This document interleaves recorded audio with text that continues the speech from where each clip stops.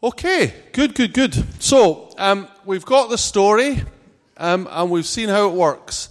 Almost exactly true to life. Good.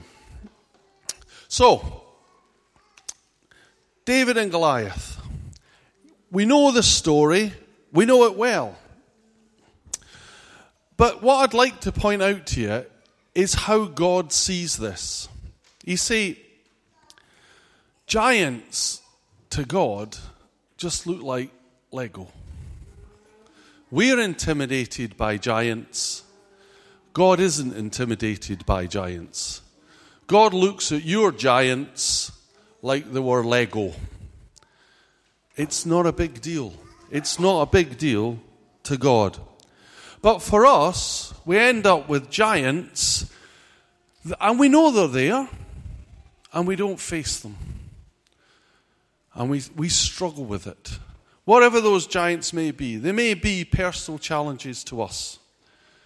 They may be people that have always intimidated us or made us feel guilty or that we can never get free from. It may be life circumstances. It may be things we've done in the past. It may be what we think of ourselves. It may be challenges we're facing now. But we all have giants in our lives. But the trouble is, we look up to giants and we forget that God looks down on giants. And that's the problem. So I wanted to just point out three things very briefly about David and his relationship with Goliath. I know it wasn't much of a relationship and it ended badly, well, at least for Goliath, but this is about the relationship. The first one about David is this. David had a history of facing up. David had a history of facing up. So David had fought a lion. David had fought a bear. He wasn't in the habit of running away. But he came from a country that was in a habit of running away. So many, many years ago, when the same people were going to occupy the land that God had put in for them, they went out, looked round, thought this is a fantastic place, saw the giants, descendants or ancestors of Goliath, who were in the land, came back and said, this is too scary. This is too big. They are too frightening. We cannot do this, and gave up. So Israel was in the habit of giving up. Even there, that time, there's a discipleship course we use in this church that's superb. That's called Freedom in Christ. You might have come across it. But one of the things that Freedom in Christ talks about is if you do something for 40 days, it becomes a habit. Now, how many days did Goliath walk out and say, who's going to fight me? And how many days does the Israelites say to each other, we can't do it? How many days? So the army was in the habit of cowering. They had got into the habit of saying, we can't do it. They got into the habit of saying, he's too big. Is that a habit you've got? Have you been telling yourself that it can't be done for so long that you can't get out of it, can't be done? Is it a habit? You see, David faced up because he didn't have the habit of running away. He arrived fresh. He hadn't had his 40 days ago and I can't do it. So shockingly he said, all right, I'll do it, which is frightening. That's the thing. So here's the question for you. Is God calling you to things that you hide away from? You know, and have you just got to the point where you are well practiced at resisting what God is saying to you? Maybe he's telling you to come to Jesus. You've never done that. You've heard it a lot and you've got used to saying no. Maybe he's calling you to a new work, but you've got used to saying no. You've got in the habit of not doing it.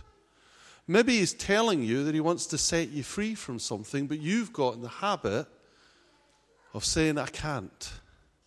God can break habits. Number 2, David didn't look for someone else to fight for him. David didn't go looking for someone else. So the Israelites were cowering in the hills, and they were going, well, who's going to fight him? Who's going to fight him? Who's going to fight him? And David didn't turn up and say, I know you're asking who's going to fight him. Let me help you look. Let me help you go around and find somebody as well. I'll look too. I'll look somewhere very far away, and then it won't be me. He didn't do that. He didn't look at what God was challenging him to do and say, here am I, Lord, send someone else. Or this is really difficult, you go out and fight him, we'll back you up. I have some perfectly good and quite godly hills from which to cheer from. David didn't do that. They were looking to God to bring someone else. God was looking for someone to step up. I mean, and is that us? Jesus said this to his disciples who were trailing round after Jesus, who was doing amazing things. And Jesus said to them this. He said this, I tell you the truth. Anyone who has faith in me will do what I have been doing, and he will do even greater things than these because I'm going to the Father. Now, there is no doubt the disciples completely didn't believe that at the time. But it turned out to be true. When Jesus fed the 5,000, what did he say to his disciples? Can you remember the story? Jesus and the disciples came and they said, look at all these people. There's thousands of them. They're all hungry. And what did Jesus say to them? You feed them. That's what Jesus said to his disciples. You feed them. He didn't go, okay, in X town, you will find an enormous caterers. Go and tell them I've sent them to come and cater for all these people. He didn't do that. He said, you feed them. And David is the same. You see, the thing is, if all Israel are cowering, and David goes out, and trust me, check history, because this happens. David goes out and kills Goliath, and they all cower, and then they go, yay, we're the winners, we're the winners. Next giant, guess what happens to all the people who didn't fight Goliath? Back cowering again. Their habit is not broken. Somebody else has come and had a victory. They're not in the bad habit. They're not tied down. But the people who are watching them, they haven't moved. They haven't moved.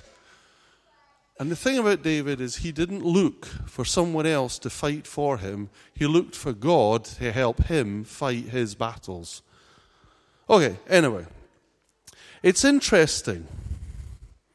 Because what is it? What is it that takes away our fear and our anxiety? And it isn't watching somebody else be amazing. I mean, think about your experience. You watch somebody being fantastic. And what do you think? Oh, I wish I was. Don't you? You don't go, that's me, that is. I'm that. You go, oh, they're amazing. They're fantastic. Look at all the great things they do. Wish I could do it. Wish I was them. The trouble is, watching someone else fight the battles that you wish you could win doesn't equip you to win the battles that you need to win. Do you understand what I'm saying? David fought. He benefited David. He benefited the name of God. But people who were scary were still scared. Despite that, which is interesting, isn't it? Okay, and here's the last thing. The giants looked smaller to David than they did to the army, and they looked even smaller to God.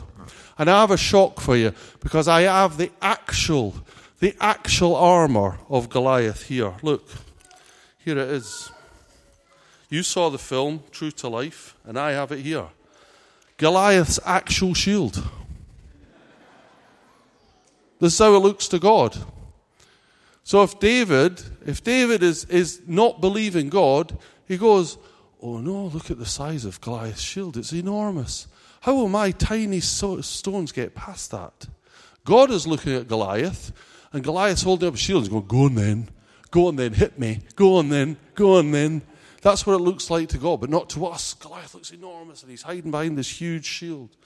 And that's our trouble, is we look at it, and we see with human eyes, not with God's eyes. Goliath's actual staff. You saw it, his actual one. And he's on, you watch it. I'll come and get you. I will. I'll give you a nasty poke. And God is in heaven going, oh no, Goliath, don't poke me, please. Meanwhile, we are not seeing that. Meanwhile, we are seeing through the eyes of terror, because we are not seeing what God sees. And that means that we don't do what God would have us do. But God fought for David, and Goliath turned out to be like Lego. And down he went. But I don't know if you've noticed this. Think about your driving test. Think about exams you've set. Think about job interviews you've had. You know, when you put things off, have you noticed? The more you put them off, the longer you don't fight your giant, the bigger it appears to get. Have you noticed that? Yeah. The sooner you take a breath and go, God is with me, you're a giant, that's bad news for you, because my God is greater, the smaller the giant becomes. Have you noticed that? But there's only one person who can prove to you that giants are Lego, and that's God. And there's only one person that can prove to you that God will stand up for you when you face your Lego giants, and that's you. Other people having victories that you don't have just makes you feel worse. Does me. I just think, oh, they're great and I'm rubbish. After a while, they become so fantastic that I don't want to mix with them either. I've just created another giant. It's scary, isn't it? It's like a trap. It's like they're breeding, for goodness sake. But how is that happening? It's easy. It's happening because we need to go out like David, fight giants in the name of God. Okay, so Jesus came and he looked at the biggest giant of all, which is the way that we ruin our own lives by disobeying God, by doing what we do wrong. Now, lots of people won't know what we do, but we know what we do. And it becomes a giant, and after a while we can't overcome it. But Jesus came, and far from killing someone else, gave his own life, that would be changed. And we don't owe anything for our sin if we stand with Jesus, because he paid for it. And he overcame the very giant that I can't stand here and tell you to fight and you'll beat, because you won't, and neither will I. Only Jesus can. And that's the point. We get to a point where Jesus can change your life like he changes mine every day and overcomes the giants. But there has to be something about me. Am I so keen for everybody else and not me? Am I so used to hearing it that I've got into the habit of not responding to it? Have I got to the point where I don't believe that God is big enough to do it for me? And what I'm saying to you today is, it's time to face up. It's time to break those habits. It's time to say yes to God and no to giants. Come to Jesus. Because Jesus defeats giants. Jesus defeats defeats things in ways that we can't believe. He's bigger. It all just turns to Lego, ladies and gentlemen. It just all falls over. So come to Jesus. If you want prayer for any giant today, I'm happy to stand with you while you fight them with Jesus at your side. But let's not give in to giants. Amen.